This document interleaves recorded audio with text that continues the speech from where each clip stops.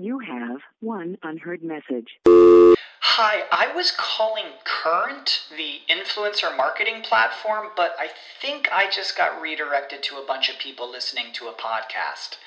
Well, anyways, I was calling Current because I was told they could help get my brand set up on TikTok Shop, and even build out an affiliate program of content creators promoting my brand, and even have those content creators go on live streams and promote my product there. Wow, I could really use Current.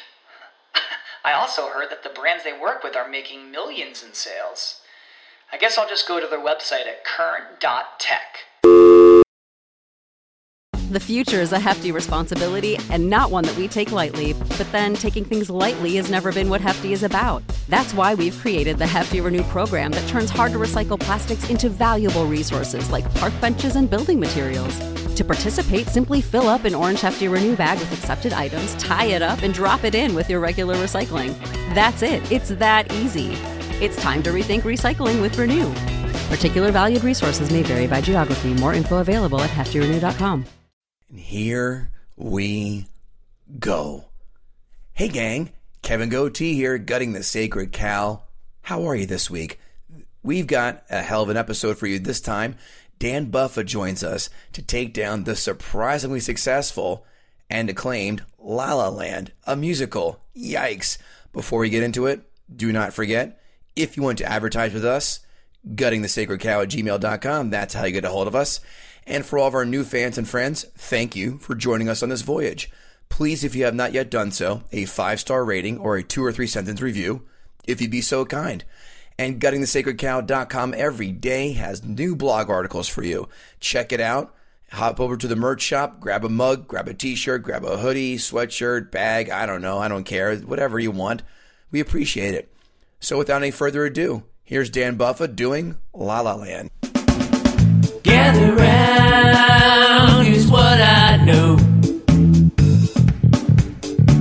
It's just that this cow has got to go. I know some people kinda like it, yeah, it's trending right now. Yeah, that doesn't matter, cause we're gutting the sacred cow. If peeing your pants is cool, then call me Miles Davis. Kevin Israel, name that film. Because it's 2 softballs in a row. Is it? I don't know. Some of these Peeing your pants is cool. Consider me Miles Davis. Ew. Billy Madison. There you go. Real quick funny story about Billy Madison. That came out I came out on video while I was in college, and I was hooking up with this girl. And I needed to go get a condom, and I didn't have one. So I ran across the hall to get one from my buddy. And there were a bunch of guys just sitting in a room watching a movie. I was like, what are you guys watching? And they're like, oh, Billy Madison, it just started. So I was like, oh, I never seen this. And I sat there, and suddenly it was like 30 minutes later, and I feel a tap on my shoulder, and it was the girl. And she's like, what the fuck are you doing? And I was like, oh, sorry, oh, shit. She's like, yeah, I'm going home. And something tells me she was a 5 or less. Because I don't keep a Vegas 8 or below waiting. 7s or below, you can wait a little bit. 5. My freshman year of college, so I definitely wasn't. I wasn't going varsity. Yeah. 5. You're not entering my room if you're a 5. Ugh, maybe a barroom bathroom. That's it. Kevin Goatee, Kevin Israel. We are back. Gutting the Sacred Cow. First and foremost, you guys are amazing. Why? Because I don't know when this is going to air, but not too long ago, you helped us break our single-day download record by a fuckload. The Ghostbusters episode went through the roof. We thank you so very much. We love you for that. Please continue to give us those 5-star ratings and 2 or 3 sentence reviews as we post, as I just posted 2 more this weekend, Kevin Israel. I'm sure you've seen that. But love it. We want to welcome this week's guest. We're welcome Dan Buffa to the program. Dan, how the hell are you, sir? I'm doing really well. I am 1 beer in, and I'm listening to the banter. I'm liking the energy. I don't want to go on a podcast where everybody's just like, hi, everybody, this is a podcast. No, I want energy. I want loudness. Well, loudness, you sure as hell come to the right place. Especially in this loud mouth. Great. I'm so glad. Listen, 3 minutes in, and he's already going to fucking sing our praises. Dan has chosen a film, Kevin Israel, that I have not seen, nor did I ever plan on seeing. And this is a film that made my 5 to 10 films that I was like crossing my fingers. No one picked for me to see. And that film is La La Land. Joanne Nostraczynski, I love her to death. We all you do, everybody does. She is the queen leader in the clubhouse of picking 2 of those films. And now, Dan, welcome to the tote board, La La Land. No desire to see it. What do we think? Hold the fuck on, because we've got some facts and figures for you. Came out in 2016, Israel. I hope you knew that. A budget of $30 million. A box office haul of $449 million. Dan just fell off his fucking chair. Dan, I had no idea it made that much money as well. Me neither. Isn't $30 that million? That's what it cost. This was a movie. This 30, was one of the 30, 30. This was like that's this was a basically movie. Bruce Willis's salary for Die Hard 3. In 1995. This was one of those movies that theater geeks went and saw multiple times. Like, this was their moment. Since Dan brought up Die Hard 3, I'm going to tell a story about a movie. Die Hard 3 came out the day of my senior prom. And as we all know, you get cut out early for your prom. And my buddy and I go, what are we going to do? Our half day ended at 11:50. He goes, what are we going to do for like 6 hours? I go, easy answer. Die Hard's playing at 1:10. We're fucking going. And go we did, and loved every second of that. Oh, That was a good one, too. love it. Die Hard, man. 3 is the second best in the series. It really is, and I also think it's one of the most rewatchable movies in that series because you have Samuel L. Jackson. Yeah. He's making fun of Bruce Willis the whole time. Bruce Willis gets beat up in the first 30 minutes. It's basically a great start. Oh, yeah. The sandwich board sign he had. That's 5 minutes in it. Well, hello. Which, of course, they would be strung by their nether regions in today's time. Any whoozy doozy. Take that money into 2021 dollars. You got it. A budget of $32.7 million and a box office haul of $490 million. That is Thor Dark World money. I will just say before we rip, I rip it. Respect to La La Land, the makers. You gambled, you won. And you know what? It's Thor Dark World money on the end. But the investment, Thor Dark World, probably still cost about $100 million. 200. I was going to say 200 would be my Oh, guess. gosh, yeah. So making $490 million off of a $30 million investment, that's like winning the lottery. That's like Blair Witch investment ROI right there.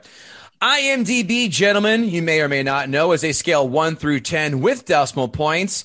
Our guest, Dan, I want you to give me your best guess. What do you think La La Land got in the old IMDb? They can be some stingy people on there. Even the most shiniest of films, they'll go, well, wasn't that good? I'm going to go 8.2. Kevin Israel. I was going low 8s too. Damn you, Dan. Doesn't mean you can't. I'm going to go, no, I like to make it interesting. I'll go 8.8. 8 flat. Wow. 8. I am surprised. 8 out of 10. Ah.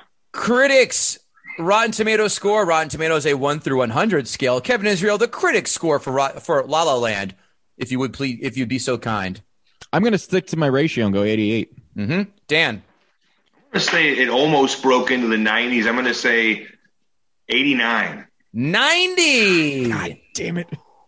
Right there. Look at that. Dan. Blame it Jim Carrey for that. Dan, give me the audience score for La La Land. Oh, man. I'm going to go lower. I'm going to go 77. 77. Kevin Israel. I'm going to disagree with Dan and go 92. Oh, 81. Wow. Man, You're on it. I don't know. I just being a critic, I stare at those things way too much for being it because you're always checking. You want to see how a film's tracking. Even if you're going to review it, you still want to know how it's going to. Is it a bomb? Is it going to be a secret gem or something? How's that Melissa McCarthy movies tracking? Oh man, my friend. Okay, can I tell a story about that Thunder Force? And my buddy reviewed it, and it is probably the one text review that just told me I'm not watching that. What'd it say? So the other night, he goes, "Did you watch that Melissa McCarthy?" I was like, first thing is her husband should stop making movies altogether. And he said, don't watch it. There it is. That's it. Don't watch. It's terrible. It doesn't watch look. it. You know what? I sometimes wonder when people get these scripts. Like, it's so obvious watching the trailer that a movie's bad. I tweeted about a movie that looked horrible last week, and people lost their minds on me. They're like, "You haven't even seen the movie. You don't know what you're talking about. You haven't even seen it. How dare you?" And it's like, you know what? I've seen more trailers than most 10 people combined, and you can tell from a trailer when a movie's going to suck. It's very rarely to have I seen. You can't. And really, let me just movie ended up being pretty good. And I just don't get it how some of these stars are like, you know what? No, I think we can make this work. Two heavy set superheroes in a comedy. Heavy set. You're so generous. I know. I will say the last movie I did watch. It's just and really. I was going to say I watched. You're on it. I watched a Melissa McCarthy film just yesterday, and it was actually pretty good. Called "Can You Forgive Me?" I've never even heard of it. Yes, because she wasn't Melissa McCarthy. Thank you very much. It's exactly right. It's a story about it. Yeah. It's a story how because she needs to pay her rent, she becomes a master forger of letters from famous authors. Pretty good. I saw the trailer. Yeah, pretty good. It was good. I enjoyed it. Yeah, listen, would I paid $15 for it? Get the fuck out of here. No, but it was enjoyable. It was like, okay, cool. It was a good hour and 45 minutes. I'm like, yeah, all right. Do I need to watch it again? No. But something different. Yeah. Did I appreciate the investment of time? Sure. Well, I made notes for this film, La La Land. Quotes. Let's get something out of the way. I hate jazz. And that's the only quote I have from this film. Kevin Israel, how about you? This isn't even something you'd quote. It just struck me funny because of what this words come to mean. There's a nice way to say that, Karen. And I just thought with the way people use Karen now, but this was not a quotable movie. No, it's really not. I mean, it's one of the things you just go, hey, how was it? You don't tell anybody about it. You tell your dog, and then you bury that movie in the ground. Oh, Dan, any quotes jump out at you from this? Sorry, you got to repeat it. I just got attacked by 2 cats and a dog. What was that? So, Dr. Dolittle, did any quotes jump out at you from this film? Oh gosh, choose an accent, Robert Downey Jr. Oh. I don't remember that part, but okay. Neither do I. That's a deep dive. It's a deep dive. No. Are you doing the Eddie Murphy one or the Downey Jr. one? No. Oh my God. Sorry. I guess you read too much in my joke there, Kevin. No, not from Dr. Dolittle. Quotes from La La Land. I called you Dr. Dolittle because you're 2 dogs and a cat, or 2 cats and a dog, whatever. I have 3 cats and 2 dogs, and they're going to probably be running around tearing up Jim. So I'm going to keep my focus right on you and just whatever happens. Right on. Any quotes from La La Land jump out at you? I like to think the better parts of the movie, if there were any, was when more in the look. I can't think of one really quotable line that between any of the actors that just goes like you would just remember. So I don't know. Nothing really sticks out. Okay, fair. I don't blame you. 5 fun facts. 5 fun facts. 5 fun facts for you right now. It's time for 5 more facts. 5 fun facts for you right now. They closed the 105 and 110 freeway connection in September in Los Angeles in 110-degree heat for 150 dancers to jump on cars. Mm-hmm. The first 5 minutes of the movie, I guess. First 15 seconds. Well, that will be discussed in my notes. Gosling learned how to play piano in 3 months by playing 2 hours a day, 6 days a week. Pretty good. No hand double, right? He's a talented dude, man. Yeah, no. I watched. So he was banging away on those keys. I mean, if you can have me in there 12 hours a day for 8 months, and I would come out of there going, let's use the hand double. Okay, let's just do the hand double. Look, I played the drums for 20 years, and I couldn't play the drums as well as he played the piano. I can play the theme to Spy Hunter and the California Raisins, but that's it. Number 3, the dance number in the street was filmed over 2 nights as they had 3 takes per evening before the light was gone, and they nailed it in 2 nights. Go ahead, Dan. Sorry. It was just more of so you can play the piano, you can dance. I think half of this movie, I just hate Ryan Gosling for half the movie. When La La Land was first tested for audiences, it received a score of 65, which is below average. They hated the song Another Day of Sun, and they hated it even more as it ended on a downer note. Mm-hmm. It really did. I mean, it's one of those movies that I think maybe one of the better parts about it was it didn't end with a neat little bow. It ended a little more realistically. And I think in the end, maybe he had one version where they made it and he's like, this is just too sweet. This is like a stack of pancakes with way too much syrup. We need to take some of this syrup off, make it harsher. It may have been even worse if they had made it off together, at least in my opinion. First of all, your logic is faulty. There is no such thing as too much syrup on your pancakes. Last and not least, want to take a guess who turned down this film? I'll give you a hint. Huge star in the early to mid 2000s. Huge star for the lady. Sorry, I should clarify. Who played Emma Stone's role? Who turned it down? Huge star. I'm going to say Natalie Portman, maybe. Okay, Kevin Israel.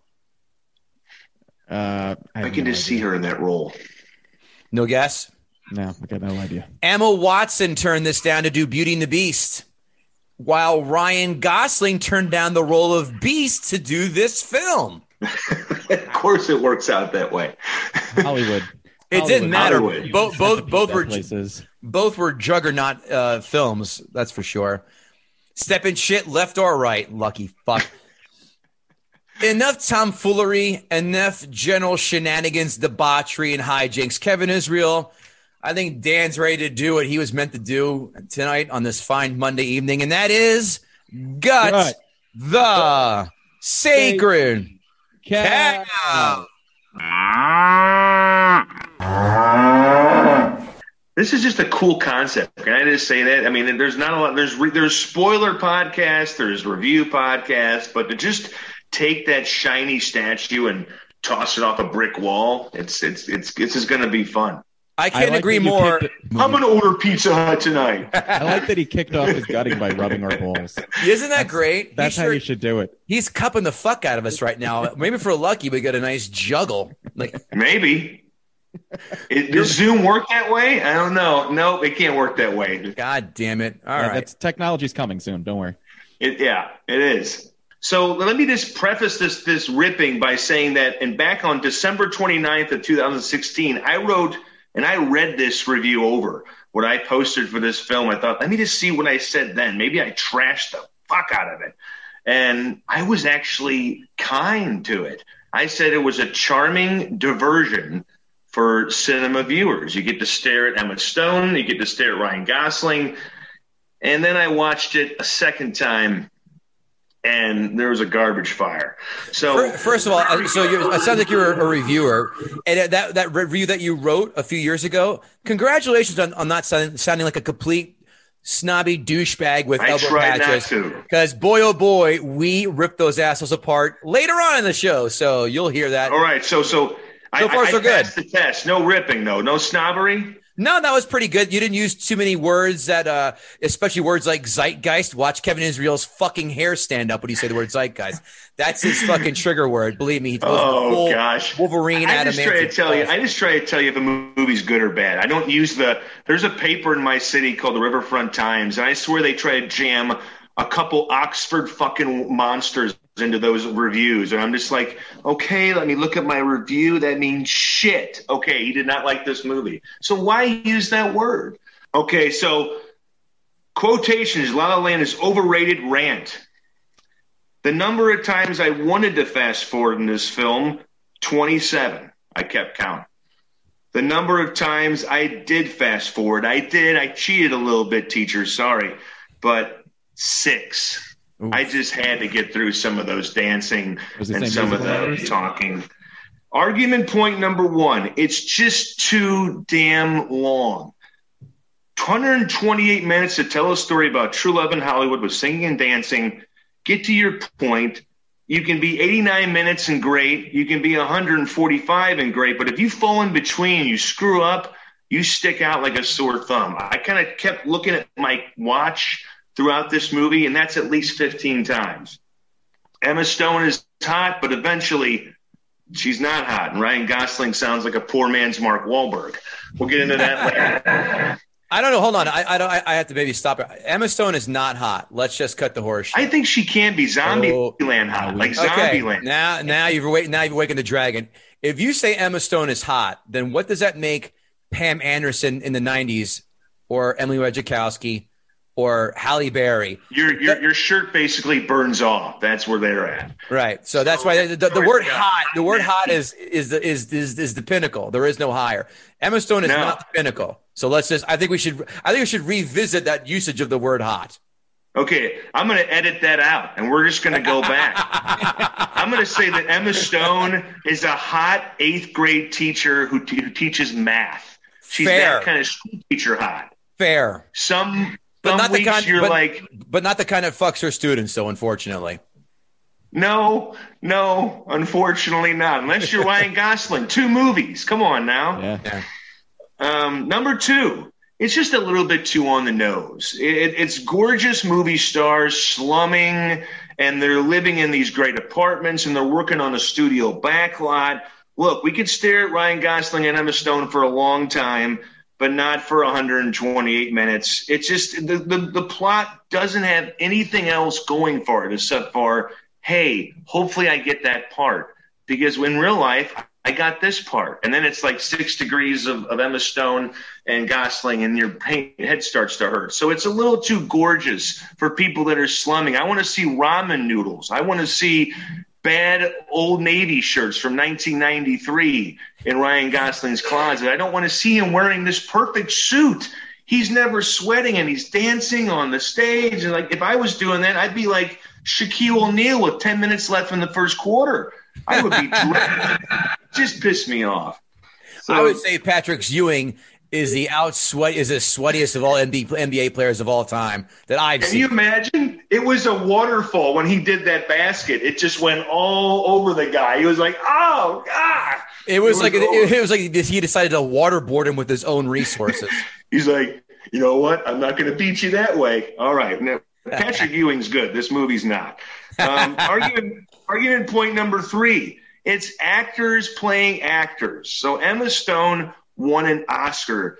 Kevin's, I looked this up and it made my brain hurt. I was like, she's been so much. I mean, she's been better elsewhere. And she wins an Academy Award, not a Golden Globe, which are handed out by 6th graders.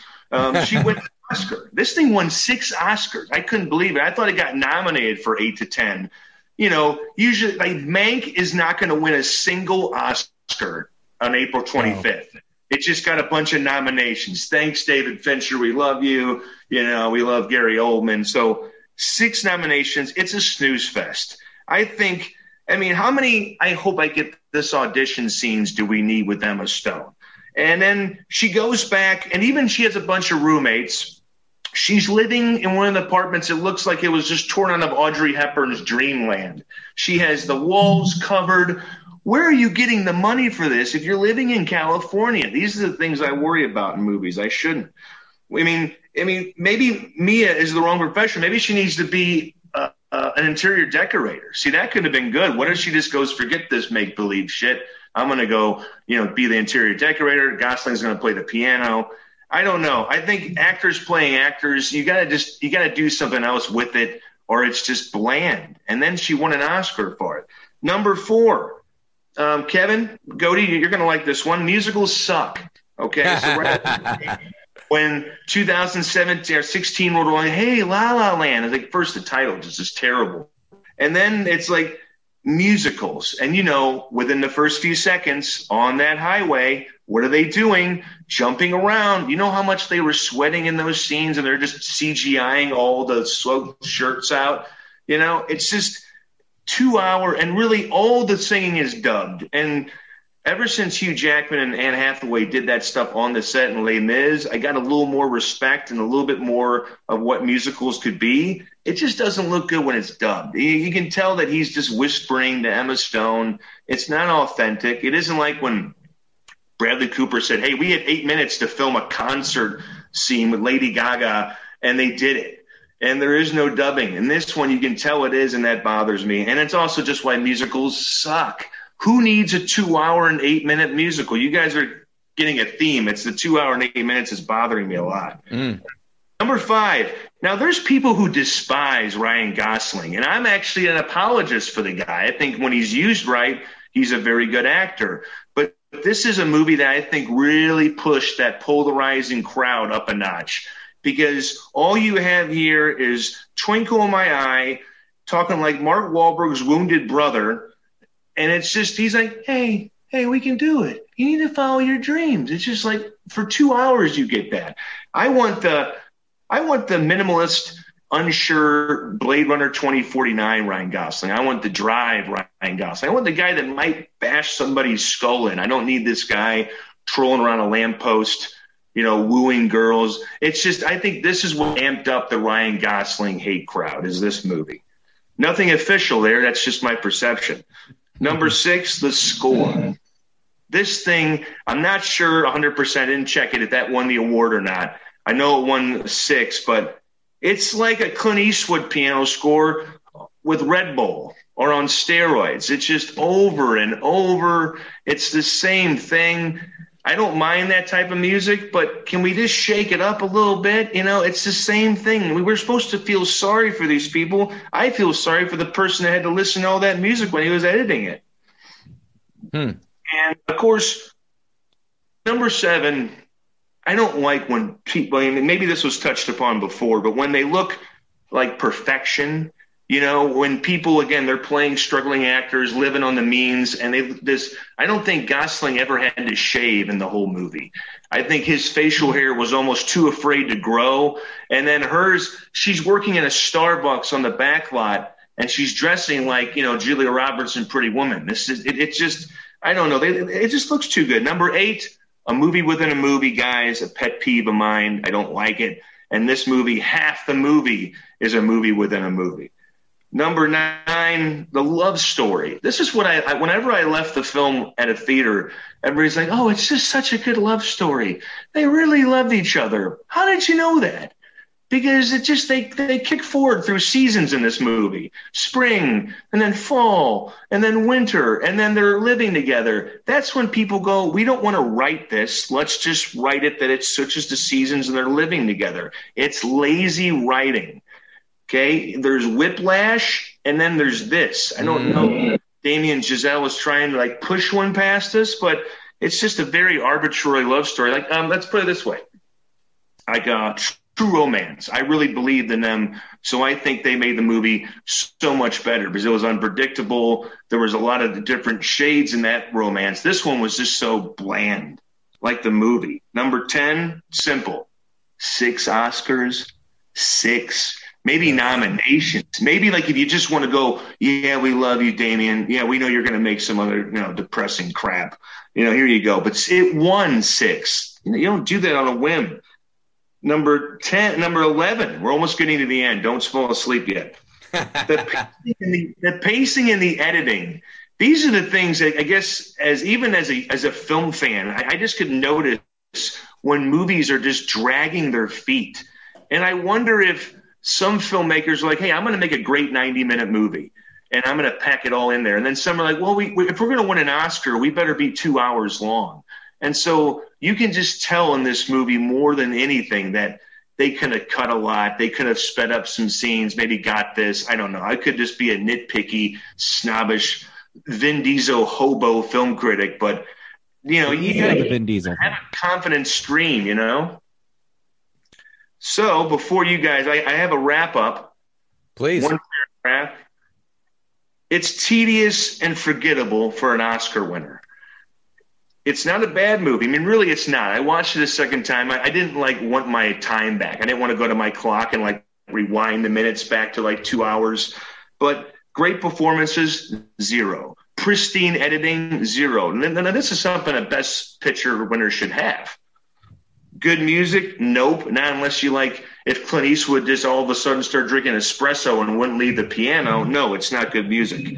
Let's combine jazz and musicals. Let's let's just watch a glacier for 2 hours. Two of the most boring elements. And I think have to be, this is another hot take. You need to appreciate both those things live in order to really get it. I think if I went into a jazz club and saw a guy play, I think I would be a little bit moved by it instead of listening to it for 2 hours. And musicals, if you saw that at a live performance. So in the end, I think Damien should have won the Oscars for Whiplash and not this movie. I could have picked out 6 things in that movie that were more deserving. Even J.K. Simmons, he dances in this movie very quickly at the end, but it just kind of bothered me. It was like, where's your tight T-shirt?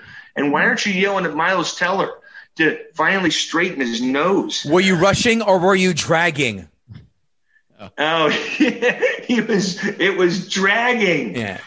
Oh, by the way, that film is fucking perfect, Whiplash. And you're Isn't right. it? I mean, it was a crime that it lost to Birdman. Yeah. And that's why no one ever takes the Academy seriously. Continue. They don't. They always give the Oscars to the guy for the movie after the masterpiece. Mm-hmm. It's like, yeah, that was too rough. Miles Teller car crash. Okay, it's a really good movie. Why not reward it? Why do we have to reward a musical that's like a shiny piece of wrapping paper and you take it out and there's no stake in the middle of it? You know, I'll answer that for you. Are you ready? Because it's not socially, it's not a social issue. So that's right. If it's a musical, you're playing to the side of Hollywood that may or may not be gay, and that's something musical, love it. But when there's a straight white male kid in charge, we can't. I don't know about that. Let's give it something more whimsical, or if it was a racial tone set to it. That's why. And that's why when Moonlight, when Moonlight won that year ago. Oh, stop it! Moonlight's good. Yeah. Don't get me wrong. Moonlight is good. Does anyone own Moonlight? Do you guys know anyone that owns Moonlight? Answer: no. Is it good? Yes. Is it Best Picture good? It is not. Let me read off the nominations before. I'm sorry to interrupt you, but you just got me on a jag. The nominations, and I'll comment. Arrival, not good. Fences, good. Hacksaw Ridge, pretty good. Hell or High Water, didn't like it, but a lot of people love it. Hidden Figures, never saw it. Not really much of a desire. La La Land, well, you'll hear about that. Lion, good. Manchester by the Sea, a fucking 3.5 hour Ambien pill. And Moonlight, good, but not Best Picture good. Yeah, I mean, I like the Arrival more just because in the end I felt it was a different kind of science fiction film. It didn't give us that same old crap. But right. I think there's so many movies there. I appreciate Casey Affleck going for it in Manchester by the Sea, even though I can't forget the fact that he burned his house down as he fell asleep by a fireplace. But, there's just so many good movies that are actually going for it. This one is just like, hey, we're going to dance around, Warner Brothers, and that's going to be it. We're done? Okay. So really, in the end, the last line, there's nothing great about La La Land. And I think if it's going to win six Oscars, it's got to be great. So for me, it's overrated a ton. I don't think it's a bad flick. It's just overrated painfully. Give me a score 1 through 10. Oh, gosh. 5.5. Okay. Hey, gang. We here on the show often use the expression, that doesn't happen. You know how we can say that with such confidence? Because we have an actual fucking scientist sponsoring this show. That's right. Mr. A.M. Compson is our new sponsor, and he's helping spread scientific knowledge with his new lecture series. Are you a nerd who thinks school is too tough? Go to A.M. Compson to find books on a wide range of science and mathematics topics. That's university-level teaching at a fraction of the cost. Are you a tough guy who thinks school is for nerds? Then go to A.M. Compson and pick up the night school version of these books, which has the same exact information condensed with punchlines and swearing. New material every few weeks. It's like OnlyFans, but their fathers are actually proud of them. So go to amcompson.com today to start learning science. That's amcompson.com. Kevin Israel, I'm feeling magnanimous. Would you care to go first, or shall I? Sure, I'll take a stab at it. Your Honor, Your Honor.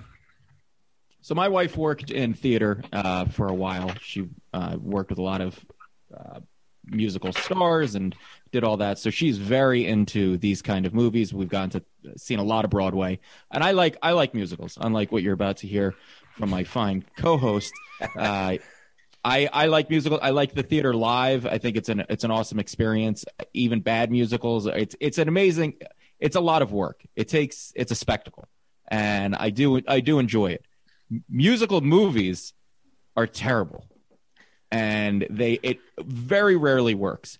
Even these live things they've been doing, the live recreations on TV, terrible. It just doesn't work. It's something you really need to see live to understand, because people just in a realistic format suddenly just breaking out into song and dance is awkward, and it never makes sense, and it always feels like you should be laughing. Like it always feels like so the beginning of this movie, you have people stuck in traffic and it's hot, and it reminded me of that scene in Office Space in the beginning where they're kind of barely moving, and you can feel that, like, it makes you angry. Traffic makes you angry. I've never been in traffic and thought, you know what I really want to do? I want to dance right now. That's not the emotion that comes about. And in a musical, the musical numbers serve one of two purposes: either to enhance the story or to tell the story. They should do one of those two things. In this movie, those musical numbers did neither. They were just kind of there. It was almost like they went along and were like, oh shit, 15 minutes passed. This should be sung. Sing this. This is going to have to be sung. And it never really made sense. The scene where she auditions and she sings that song, and my wife was like, oh my God, this is an amazing part. You have to. And by the way, my wife, when this movie started, my wife's like, you're not going to like this. It's very slow. And so coming from her, that really meant something. But when that scene came when she was auditioning, and she goes, oh, you have to watch this. This is an important scene. And she starts singing, and I guess it was a nice song, but she's telling this whole story about her aunt that had this whole tragic life. And I was like, I would have rather heard her tell that story. Singing ruined the story. I don't even know exactly what the story was, but it sounded really interesting. And clearly it was important enough for her to tell this story in this pinnacle moment in her life. And it would have been so much better just if she told it. So the music never moved the movie along. It never gave it any pacing. It never gave anything any sense of urgency. It just kind of happened. The one song that sort of worked was when all four of them were dancing. The friends were, and they were getting ready to go out. And that sort of felt like, I get it. Like they're all getting excited and they're trying to convince her to go. And that was sort of entertaining, but it still always felt awkward. And it feels weird because movies are supposed to feel like real life. They're supposed to feel like this could actually happen. And then suddenly it's just these musical numbers that just made no sense, and it didn't serve the plot. And then what's worse, and Dan said it 50 times, so I don't need to say it, the movie's too long. It's too long and slow, and the pacing of the movie is terrible. And in the end, the story that this movie is telling, the plot of the movie, could be told in 40 minutes. This movie could have been 40 minutes long and been just as effective. Because it's just basically a romance story about two kids trying to make it in the tough town of L.A. By the way, I never saw this movie before. I never had any idea what it was about. And when it started, I was like, La La Land, L.A. I get it. What assholes! Like that just made me angry. Like, it's too on the nose. Yeah, it's just screw you. We get it. It's like go fuck yourself. But there was just, like I said, the pacing was just terrible. It never got you to any point. You never felt like there were stakes in this movie. Like, what's the worst going to happen? She's a pretty girl. She's clearly going to get the part at some point. He's a really good-looking guy. He's clearly it's going to work out for him. And, oh, I'm sorry, they didn't end up together? Guess, you know how many relationships I didn't end up in? Like, that's crazy that's like the moment. And by the way, they have zero chemistry. There's zero chemistry between the two of them. Yeah, and like Dan said very well, you're just told they're in love. And the love comes out of nowhere because, by the way, it starts off that they don't like each other. He's an asshole to her. She gives him the finger, I think. And so they never even played that off. There was never any moment where they had to resolve that tension. It just went from, oh, you're an asshole. Oh, you're a bitch. Oh, you play music. Oh, hey, you want to go out? And it was like, wait. Oh, because they danced together. There was a musical scene, and that's supposed to tell us that they suddenly like each other, and it's okay. And that's horseshit. There was no development of a relationship there, and there was absolutely no chemistry. Ryan Gosling, I think, is a talented actor, and like Dan said, when he's used correctly, he's he does socially awkward characters a lot, which is strange because he's such a good-looking, seemingly charismatic kind of guy. But in this movie, he started off like he was socially awkward, or that there was this, like, he was kind of like this obsessive, like, oh, everything was jazz. And I thought he was really going to like lean into that and he was going to be obsessive about it. And then he went from that and suddenly he just became a normal guy who's dating this girl. And you're like, yeah, he likes jazz. And then he was in this other band. And that you lost that kind of interesting character who was supposed to be almost like a savant. And he just became just another kind of musician guy who's a good-looking guy dating this girl. Like there was just no stakes in this movie to make me care about any of it. And that made it boring. So the movie was paced poorly, and the plot never grabbed you in. And the one thing I will say about it, the end, I liked the end a lot. I liked that moment where they went back and they saw what could have been, and she walked out and she looked at him. And you're 100% right, Dan. If they had a happy ending together, this would have been a dog shit movie, because then it would have just been like, oh, if you're pretty in LA, everything works out for you. Great. Don't worry. And I was sure when they separated, and then it was like 5 years later, I thought he was going to be dead, or I thought something even more dramatic had happened. She was going to end up Sharon Stone in Casino, like that kind of ending. Rest in peace. He was going to have one leg, and he was going to be deformed, and it turned out they were like. Yeah. I would love to see a movie like that where just the last 5 minutes completely just twists, and you're like, this was a zombie movie the whole time? I didn't see that happening. And then Tarantino. She gets hit by a car. Yeah. And then Tarantino writes the last act. I hope, you know what? I hope that's what Tarantino does with his last movie. Right. I hope he just builds something up and then just something horrible happens at the end, and it ends, and again he goes, goodbye, folks. The guy gets his head cut off. That's it. But no, I mean, it felt like, to what you said, you know, in Whiplash, you wanted him to please J.K. Simmons. You wanted him to reach that point. Like you said, there were stakes in that movie. Right. You were really wanting Miles Teller's character to get there. And here, you knew in the end they're either going to be in love or they're going to get the job. And so, yeah. Right. Good point. There was, I mean, the worst thing that could happen to these two people, they're still attractive, intelligent people who can probably make it in. Like there's the worst thing that's going to happen is what we kind of all would be happy with, you know. And not going to be Tom Cruise of Vanilla Sky. The one line that did kind of stick with me at the end when he has the club, and his partner goes, oh, you know, we're not doing too bad, and he's like, not too bad is great, and it's like, you're not doing too bad. You have a successful packed jazz club where you get to play your jazz all the time. You're doing fantastic. You're living the dream. Like, not too bad. You should be like jerking off on stage. Like, That's right. You won the game. Congratulations. You're handsome. You're amazing musician, and you have your own jazz club. That would be like if Goatee and I opened up our own comedy club that was packed all the time, and we get to get up every night and kill, and we're like, yeah, it's all right. What are you talking about? That's what we've been trying to do. But I will tell one really quick story that this movie really impacted me. This movie impacted me for two reasons. First of all, I was a drummer, and growing up, I played the drums as a kid up through college and a little after, and you have to learn how to play jazz. It's just something you have to do. And I hated jazz. I didn't get it. I didn't understand it. It's very difficult to play. So kudos to any jazz musician out there. It's very difficult to play, and I hated it. And Whiplash, it's a fucking great movie, but it was like PTSD for me, because are you Russian or are you dragging? Kevin, you're rushing. And it made me want to throw up. Like, I heard that so many times because I was a mediocre drummer at best. So I just relived that. But auditions, I went on an audition. There was a point where I was going on auditions a lot, and I went on an audition for a commercial. And they typically when you go on an audition, they give you lines that you have to read. They give you some kind of something. They didn't give us anything for this. And I show up, and it was just like that scene where she was. It was just like 90 redheads, and it was just 20 guys who looked like me. All, you know, we were all basically dressed the same, and they give us the lines there, and we're auditioning to it was a commercial for a health potato chip type thing, and we had to go in, and it was two different commercials that we had to read for. And so I go in, and I literally just got these lines, and the guy was like, I'm sorry, you know, I know you just got these lines, don't worry about it, just give it your best shot, you know, do it a few times, a few different ways, however you want. We understand you just got them. So I went through the first commercial and went, okay. Second commercial was for a quinoa chip.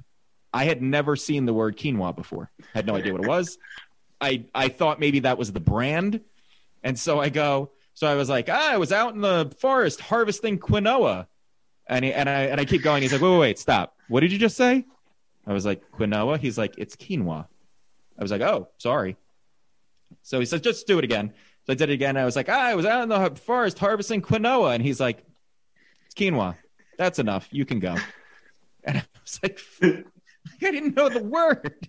So watching her audition all these times, that gives me a little bit of PTSD. But look, I think you're going to say you were there for some Lou Pearlman Backstreet Boys boy band shit. Yeah. All right, now spread your ass cheeks and let's see how much we can fit in that butthole of yours. Don't pucker up. Don't pucker up. That's how it hurts. Don't cough. Don't cough. Yeah, that was the part I did get, Kevin. Hence the sweater vest collection. So in the end, for me, this movie, it wasn't. I didn't really enjoy it. I thought it was boring. I liked the end, and I thought the story that they told, like I said, could have been told in 40 minutes. And it probably would have been more effective. If they made this movie a 45-minute movie without any music in it, it probably would have been interesting. But a 2-hour-plus movie with a bunch of random, pointless musical interludes was just odd and awkward and it dragged. It dragged. So for me, this movie's a 4. Okay. Warning, this podcast is inappropriate, dumb, and should not be listened to. Oral discretion advised. I do this in the name of science. Jeff, which kid took the gummy bears? Can you name a famous trombone player? How do you know my name? I'm Santa. That was the best I've ever seen. Thanks, bro. Every episode is a different story with different people, played by different actors. Sometimes. I know I've told you this before, but I don't like you. Is this because we want to get a dog? How? We got a dog. Wham! Let's get a dog. Toledo. You're disrespecting painting, you Can you believe he said that? No, man. Can't change my mind on this. I wish for a bigger Boy, if I was listening to this on some other podcast that was running a trailer for it, I would sure go listen to it. You know what? Split-second decision. All of it's real. Yes, I would murder Santa Claus. Check us out wherever you listen to podcasts. Fat Tango Presents is a monthly scripted comedy show. Each episode is a self-contained short story that showcases the sick, twisted senses of humor of its creators. Episodes range from podcast parodies to supernatural encounters and cartoonish ridiculousness. New episodes released the first Monday of every month. Fat Tango is also launching its podcast network this month, so go to their website, fattangoproductions.com, and follow them on social media at Fat Tango Podcast on Twitter and at Fat Tango Productions on Instagram. Thanks again, guys. Here we go. I have a feeling Goaty's going to be less than us, man. I have a feeling it's going to be like a burning, raging 3.3. Hates musicals. Like it strikes something in his. He's got his notes. Testosterone. I'm just gonna let me get a pillow. Why, your ass is gonna hurt now? All right, these notes brought to you by guttingthesacredcow.com, where every day you go on our website, you get a brand new piece of content every single day. List of 10 that didn't happen, where we talk about things that they try and pass along in movies that are regular occurrences, but in real life don't happen. Movie news, sequels we want to see, sequels we never fucking asked for, movies we've seen, and quotes. And of course, don't forget, we love those 5-star ratings, 2 or 3 sentence reviews, big time help for us. And also, we're on Clubhouse every Tuesday night at 9:00. Coming to Kevin and Kevin's One Joke Workout Room every Thursday at 8. Come find us as we talk films. 17 seconds in, and we're already breaking out in the fucking song. In traffic. A new record, Kevin Israel, of That Doesn't Happen. No one sits in traffic and goes, you know what? You know what makes my day go by? Breaking out in a song on a sweltering hot day. To be continued. Too much singing, not enough. Not enough. Get back into your fucking car or I'll kick you in the cunt right back to Avenue Q. Not enough of that, because that is what really happens during a traffic jam. I'll take the fastest way to get shot for $800. What is leaping onto strangers' cars in traffic? That doesn't happen. Some asshole jumps on my 2013 Toyota Highlander. I swear to Christ, they are going to get a 3-inch knife in the ribs. Promises. Emma Stone has the Beverly D'Angelo overbite, but not the three smoke pack a day voice, as well as luscious D cups. I want to see 5 dude roommates break into song like those gals did, but only on the night of WrestleMania, singing each wrestler's theme song. Because that's what would really happen. Just be breaking glass. Good God, King, it's The Rock. 2017, people breaking into song and dance at a Hollywood party. In the 1960s, orgies and cocaine. I'll take the 1960s Hollywood version 10 out of 10 times. Mia's friends left her and let her to go walk to her car alone in the wee hours of the morning. The only way that story could have been acceptable is if her friends were too busy getting double teamed by Leonardo DiCaprio and Brad Pitt, or at least blew a casting director to get a part in CSI Topeka. Coming this fall. I like to imagine other roles for films. How about we flip the roles to an African-American cast? Play along with me. Here you go. Ready? How about we have playing the role of Ryan Gosling as Jaleel White, a.k.a. Urkel, and Gabrielle Sidibe, a.k.a. Precious. Much more fun movie.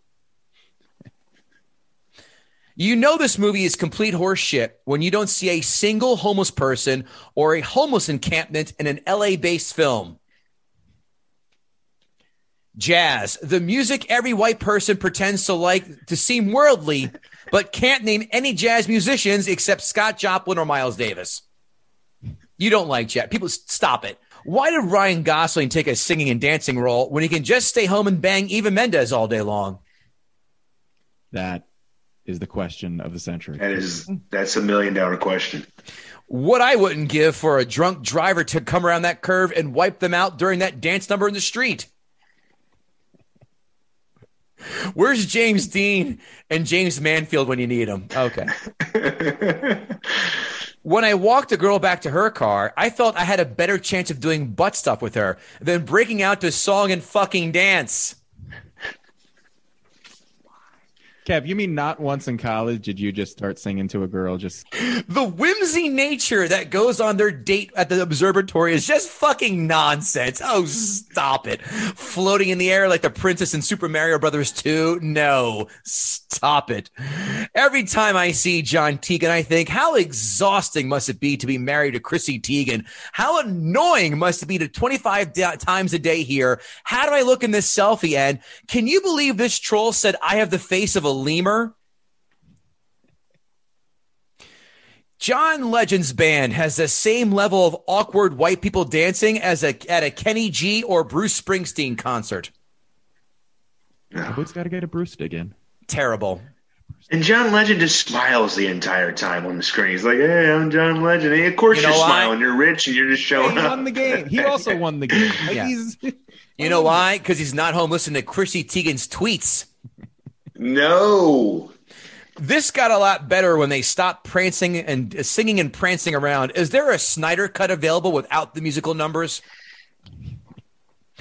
This ending did not need to get all sliding doors on us. This dragged out that last musical ensemble, doubly not warranted.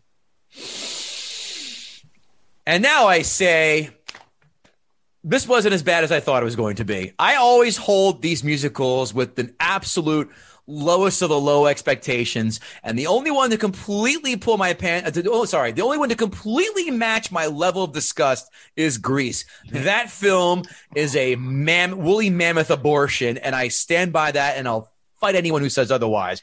Dirty Dancing, not as bad as I thought it was going to be. This, not as bad as I thought it was going to be. But for a musical, I understand why people liked Lady Gaga and Bradley Cooper and what was that? Star is Born. You hear the songs. I don't like them. They're catchy, but I get it. Never have I ever heard anyone ever mentioning any of these songs, having them on their phone, playing them in a restaurant or a bar and go, that's the song from fucking La La Land. Never. And if it's a musical, that is what they rest their laurels on. This is a forgettable film that has zero rewatchability. And also, of course, Kevin Israel does not pass the remote test. Dan, the remote test is a test quite simple. If you are flipping around on cable and find this at any point of the film, you drop the remote and go, yep, I know what I'm doing for the next 30 minutes, hour and a half, whatever. This film fails the remote test. I don't know anyone who owns this film. I don't know anyone who speaks highly of this film. I certainly don't know anyone who recommends this film. I am not a musical person, as my lovely co-host has mentioned. So to give the scoring out, I give a minus half a point for the pacing, a minus full point for the musical nonsense, putting me at a 5.5. Wow. Oh. Wow. Not as bad as I thought. After that first 20 minutes, the first 15 minutes ago, Jesus Christ, 2 musical numbers. Where they're doing the number where they're dancing in the apartment and the freeway bullshit. I go, here we fucking go. And it got better. It did get better. It was cute trying to see her zip around, trying to figure out how to make it and pretend that she doesn't have an overbite. That was all fun. She must have worn retainers. Good for her. But it did get a little better. But still not that great. Let's see what those aforementioned assholes who pretend to smoke pipes and swish around their brandy at meetings and use words that no one else would ever use, as Dan has his beer pinky out. I noticed that. Critics 5-star reviews. Critics 5-star reviews. Critics 5-star reviews. Critics 5-star reviews. It doesn't just breathe new life into an old genre, it performs CPR onto it, bringing back its beating heart to vibrant life. La La Land is a lovely, pleasing, and show-stopping movie that should be watched on the biggest screen, loudest sound, and brightest colors possible. Sounds like someone was jerking off during Joseph the Amazing Technicolor Coat. Dreamcoat, thank you. See, I passed the gay test. Ha ha. A celebration of music and magic where swelling emotions are captured by somber yet jazzy leitmotifs. Leitmotifs. Nope. See? Oh, yeah. You knew one of those words was going to sneak in. It has a powerful message that lifts you from your chair, pulls you by the ears, and makes you give a blowjob. No, and forces you to continue with the task of fulfilling your dream. This sounds like hate fucking, not the task of fulfilling your dream. Yeah. Settle down. What? The medical. Who watched that movie? Did he have a good Did he have a really good slice of pizza before he wrote that review? There are he's and she's, and I will say one of those she's looks exactly how you would picture her. The meta qualities of La La Land, which have led many to call it a love letter to classic musical films, owe a great deal to this atmospheric framing device. Here is someone that no one talks to at parties, let alone in line at the post office. Critics 1-star reviews. Critics 1-star reviews. Critics 1-star reviews. I have so many feelings about how much I hated this movie. If La La Land brings back the genre to vitality, I'll rejoice. But while much of this movie is clever and enjoyable, I can't say I found it exciting. The wayward side effect of casting Gosling as this jazz whisperer is that La La Land becomes a Trojan horse white savior film. I'm sorry, this is the one where you could picture her exactly as she looks exactly as you think. La La Land just doesn't have male writer syndrome. It has white male writer syndrome, which prevents writer-director Damien Chazelle's film from living up to its glorious premise. What does that mean? I don't understand. What is it? What is that? Do you like it? Do you not like it? Do you hate the idea? No. Guys, you're missing the point. She has an agenda. Yeah, narrative. She's got her narrative. White people. And guess what? She's white. Hey, hypocrisy. That's right. Borrowing or repackaging liberally from 20th century musical titans, La La Land often appears drunk on nostalgia. It's a traditionalist that so longs to be revolutionary, but not really. These are sitting in me like I just ate 2 bricks of cheese.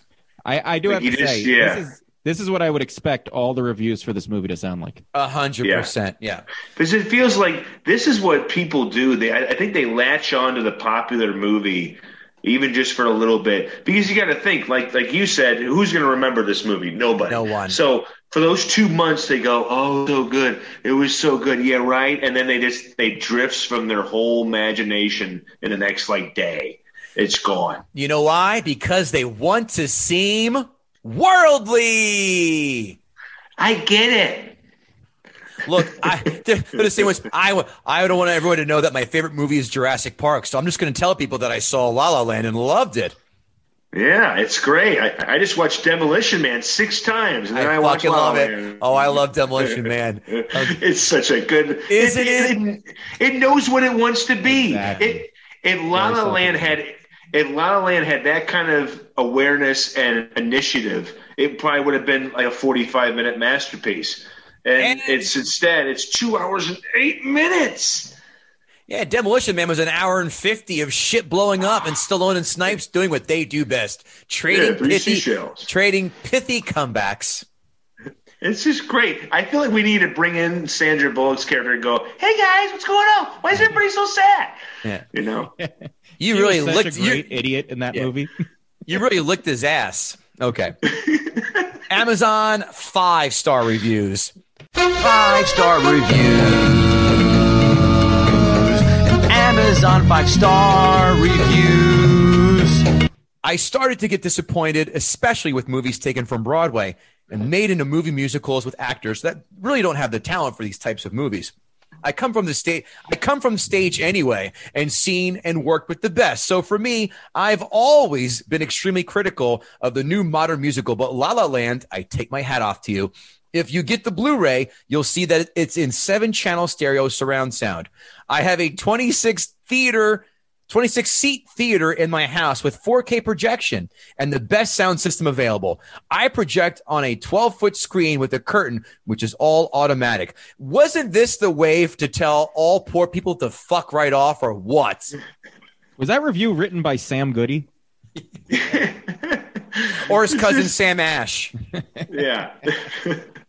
Dear people, I was in Broadway. I was in the theater, so I already know. Really, Ethan?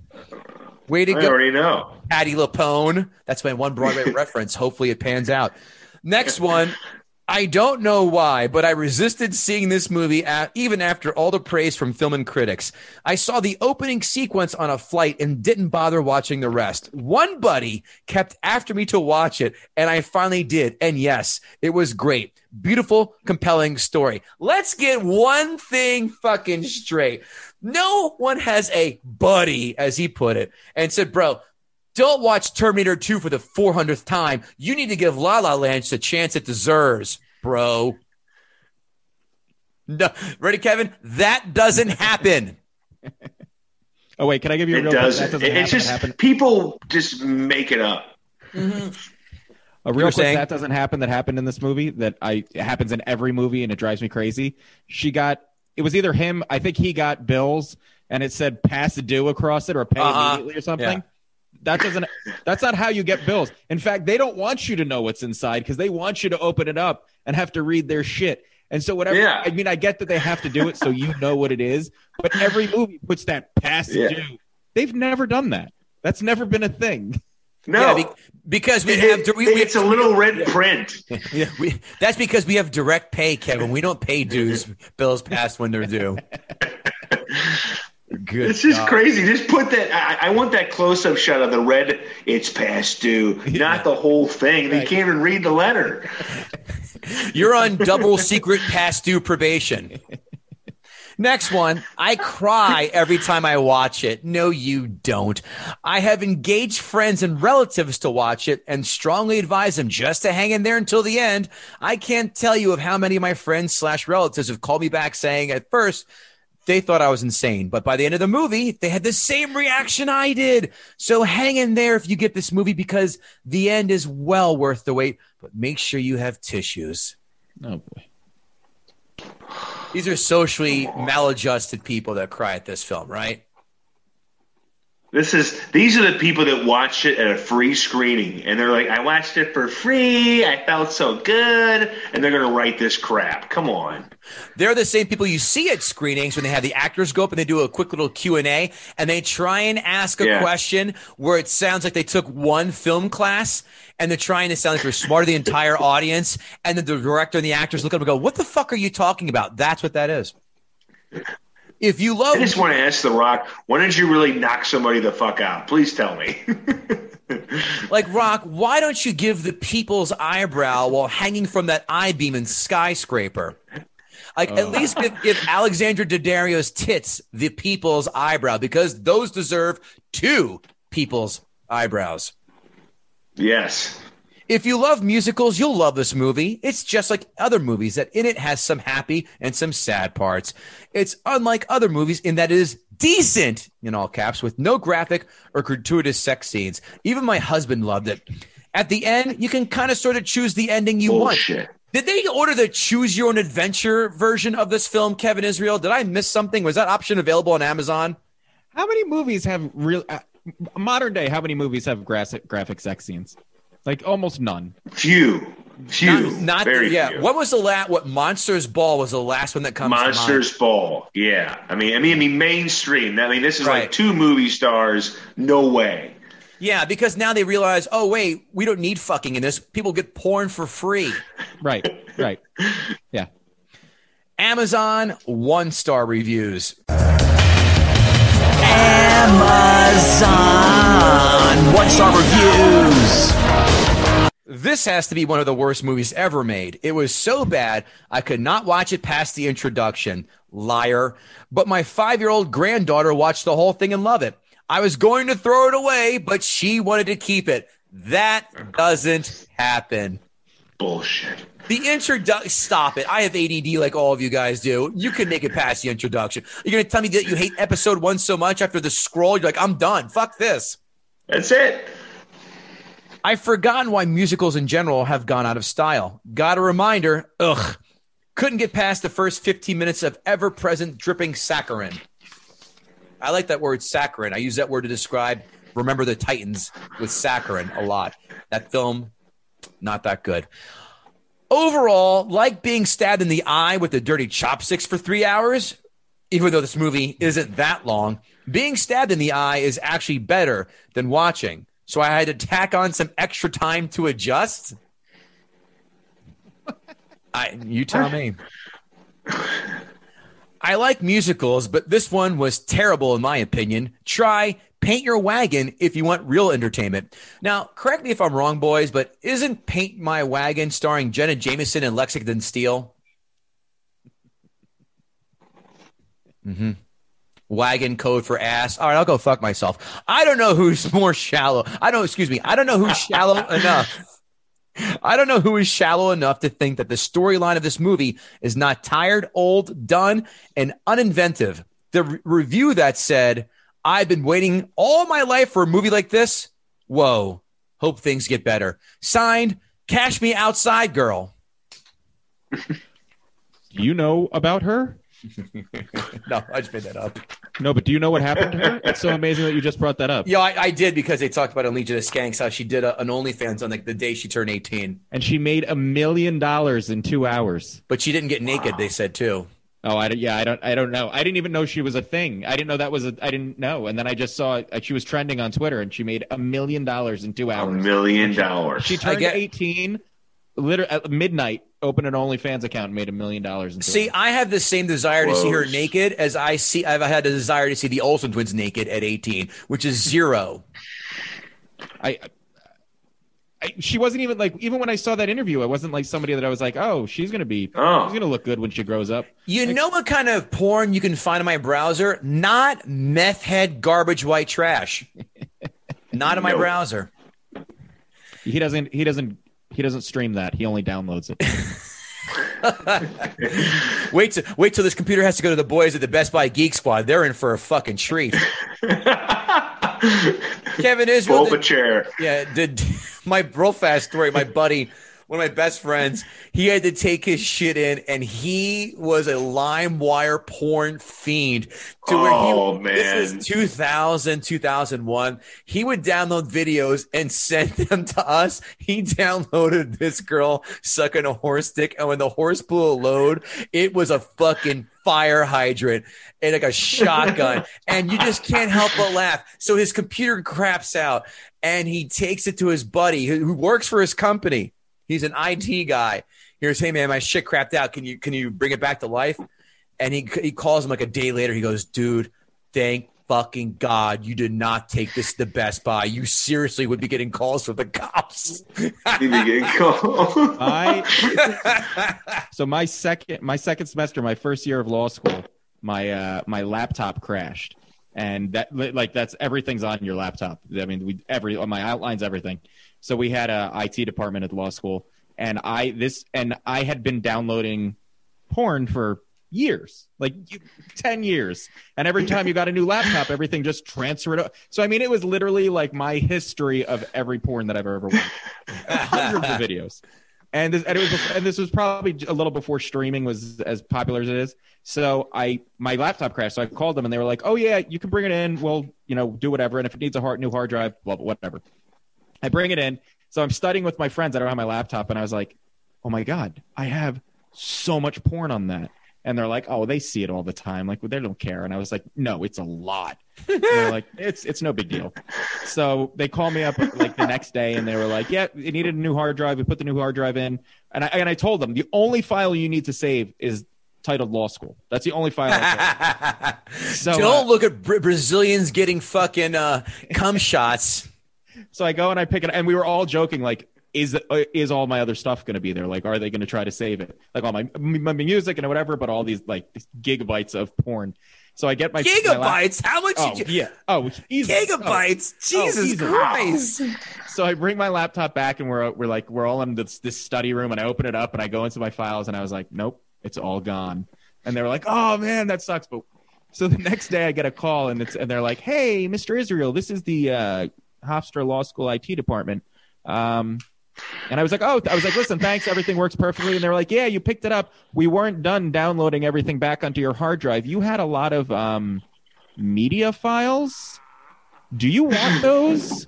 And I was like, "Can I get them?" And they were like, "If you want." And I was like, "Okay." So I brought it back, and it was like the creepiest exchange. Like I gave it to the guy, and he's like, "It's going to take about 10 hours for us to get this all back on the hard drive." And I was like, "I don't need it right now." all so you can watch again ass worshiping rim jobbers. And looking back on it, like I probably never watched any of that. Yeah. It's funny. I burned porn because I used to have, before my iMac, I had like I do regular Windows, and there was a program called Rip DVD. Like I burned so much. So many of my films I just would get from Netflix and burn them and have them. So I built my library up in no time. And I also burnt porn. And I have it in my bookcase right now. If you come to my house, it says nothing but porn 1, nothing but porn 2, nothing but porn, right there for everyone to look at. That's hilarious. Oh, but Lawrence Deloach, my buddy, does a great joke. He's like, "You know what? I have porn on my computer, and I save it under a file, WNBA highlights." No one's going to look at that shit. Never. That's a great one. Kevin Israel, did Dan Buffa gut the sacred cow? Yeah, I think he did. Yeah. I think he got it, Dan. I think you came in skilled. You came in with a plan. I respect anybody who comes in with a plan, and I think Kevin and I really enjoy when a guest spends some time to put it in. And I got to say, of our 75 plus episodes at this point, I think you definitely spent the most time working out that plan and really, really honed it. And And one of for sure. Yeah, that's you got we were this talking, motherfucker. Yeah. I co-sign on that. Yeah, Dan and I were talking on the tweets today, on the email today. Excuse me. And he was just like, yeah. I'm like I'm watching right now. Like I got 4 pages about 10 minutes in. I'm like, that a boy. This will be good. Just fine. Man. Yeah, I mean, if you're gonna say you're gonna do something, you got to do it right. So come in prepared. Amen. Unlike some cunts who thought that watching the film was too much of a chore to do, an unrealistic assignment. Thank you. Come on, Dan. How many times people tell you you look like a skinnier yet recovering alcoholic version of Triple H? That's the first. Triple H now, yeah, now. Yeah, you know, I have been told that I look like Corey Stoll, the bad guy from Ant-Man. Yep. Yeah, so I don't see that. I am the game, and you have to spit, and you have to spit water in the air when you're done. You know, if you were going to put Triple H in this movie, it would have gotten a lot more interesting. He's like, can you guys just shut up with all that singing and dancing? Speaking of Triple H in a movie I rewatched about a month or two ago, and I shame myself for doing it, Blade Trinity. He's in that. I forgot about that. Oh, and he gets his eye taken out. Yeah. He's terrible in this film. Not that film was bad alone. When you said Triple H, and then you said I watched, I was like, it's got to be Blade because I think that's the only movie he was in. Yeah, that's it. Thankfully. Dan Buffa, tell the good folks what you're up to, where we can find you, all that good stuff. Movie reviews, KSDK News, and STL Jewish Light. That's it. That's got a Jewish, we Jew up the movie reviews over there. At Buff82 on Twitter. Pretty much everything. I tweet too much about baseball. I always make a New Year's resolution to not care about baseball as much, and then my blood pressure gets high in April, and it lasts until October. So at Buff82 on Twitter, KSDK News, and also for all the unfiltered, let's just say, articles that have a lot of fucks in them, doseofbuffa.com. That's probably my most prized writing today. That's where I get to kind of just write whatever I want. So if you want to get to know who I am, go to doseofbuffa.com. Do it. Check it out. And then make fun of him for being a Cardinals fan. That's the first target you can do. Yeah, the Cardinals fan, man. It's a lifelong trial and tribulation. Oh, stop it! I'm a Yankees fan. You're second to us in championships. Life hasn't been that hard to you. Yeah, but I mean, here everybody just gets crazy about lineups every day. It's like there's 162 of these games. Right. Be patient. Yeah. Be more upset that you lost your football team again. Yeah, again, twice.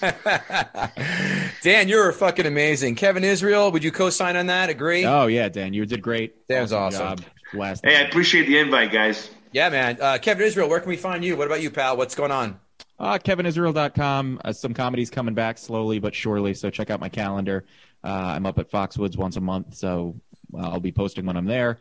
And yeah, leave us, like Kevin said earlier, leave us a 5-star rating and a review. It really helps us. We appreciate it, and we feature you, so you get a little stardom with it, and you get to hear how much we love you. So it's a great thing to do. Leave us a review, and it helps. And if you want to advertise with us, guttingthesacredcow@gmail.com. You've heard a few advertisements right now during this episode. How do you get on that? Easy. Email us to do so. Thanks again, KevinGoatee.com as well. Dates, whatever. We're working on that. But more importantly, guttingthesacredcow.com every single day. For, like I said, the blogs and all the good stuff. If you like the show, why wouldn't you? We're better than every other movie podcast out there. Duh. Tell a friend. That's the best compliment we can have. Tell a friend. And if you really like us, go to our merch shop at guttingthesacredcow.com. Grab a hat, bag, mug, cell phone holder, condom dispenser. I don't know, whatever floats your boat. But we got it all there, goddammit. But that's it, man. Thanks, Dan, for coming on the show. Did a great job. We'll have you on again, we promise. And then Kevin and I will catch you all, folks, next time. Thanks a lot. Take care. Peace. All right. Sick of being upsold at gyms? My guy, you're currently a base member? For $90 more, I can upgrade you to our Shred membership. For $130 more, you'll be a Swole member. And for just $300 more, you'll reach Sweat Platinum. At Planet Fitness, you'll get energy without the upsell. Never pushy, always free fitness training and equipment for every workout. It's fitness that fits your budget. Join Planet Fitness for just $1 down and $10 a month. Cancel anytime. Deal ends Friday, May 10th. See Home Club for details. When you need mealtime inspiration, it's worth shopping Kroger, where you'll find over 30,000 mouth-watering choices that excite your inner foodie. And no matter what tasty choice you make, you'll enjoy our everyday low prices, plus extra ways to save, like digital coupons worth over $600 each week. You can also save up to $1 off per gallon at the pump with fuel points. More savings and more inspiring flavors make shopping Kroger worth it every time. Kroger, fresh for everyone. Fuel restrictions apply.